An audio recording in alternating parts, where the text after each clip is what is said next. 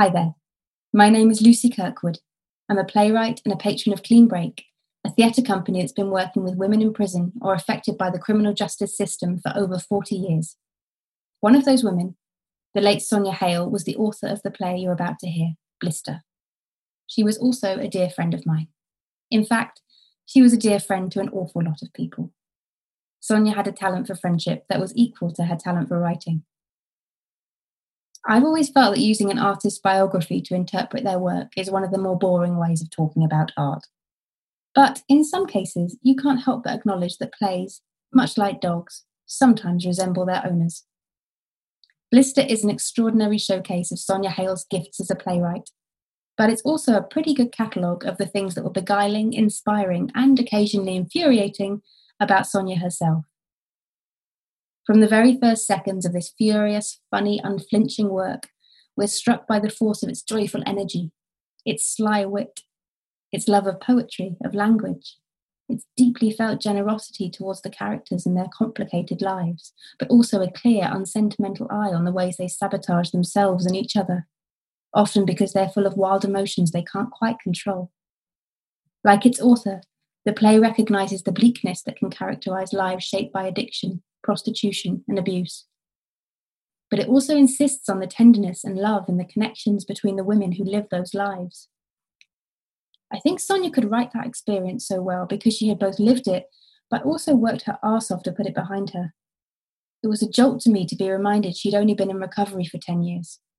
In that time, she'd gone from drug addiction and living on the streets to an established author with a number of produced plays to her name. She'd later say of joining a writing workshop for the first time at Clean Break, "It was like I caught a bug." And it's true, there was something almost viral, something compulsive about her creativity.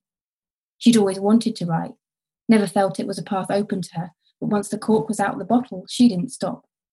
The first draft of Blister I ever read was 174 pages. Now, that's a running time of probably about 6 hours, a fact that made her roar with laughter when I rang her to talk about the play. Roisin McBrien, co-artistic director of Clean Break, received an even longer one, so much so that 2 printers ran out of paper. But for Sonia, there was so much to say, and so much beautiful language to say it in. She felt a vocation to dramatise stories that are too often told from the outside in. She wrote and read and watched and learnt and wrote some more with unfailing energy and curiosity. Some of my best nights at the theatre were shared with Sonia, simply because when a play was good, the pleasure she took in it was visceral, infectious.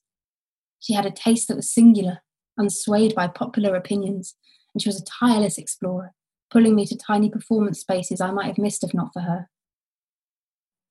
The fact that Blister exists in the form you're about to hear is testament to one of her final bursts of energy before she died.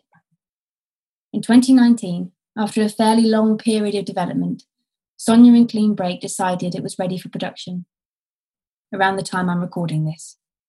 Sadly, Sonia had already been unwell for some time at this point, and in September 2020, she sent a characteristically no-nonsense email to the company explaining she discovered she didn't have time to wait for the spring.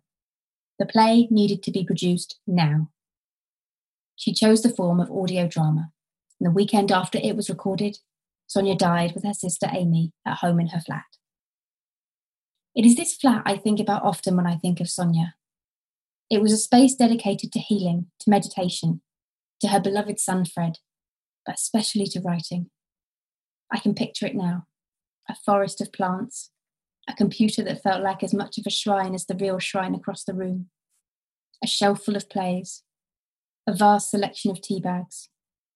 It was a world away from the violent chaos of Captain Cherry, the characters in Blister, but it was from this peaceful space that Sonia wrote and rewrote their story, recollecting emotion in tranquility, turning destructive experiences into creative forces. Sonia was many things in her life, but she ended it as a playwright, through and through. And the play you're about to hear is all the proof you need of that. I hope you enjoy it.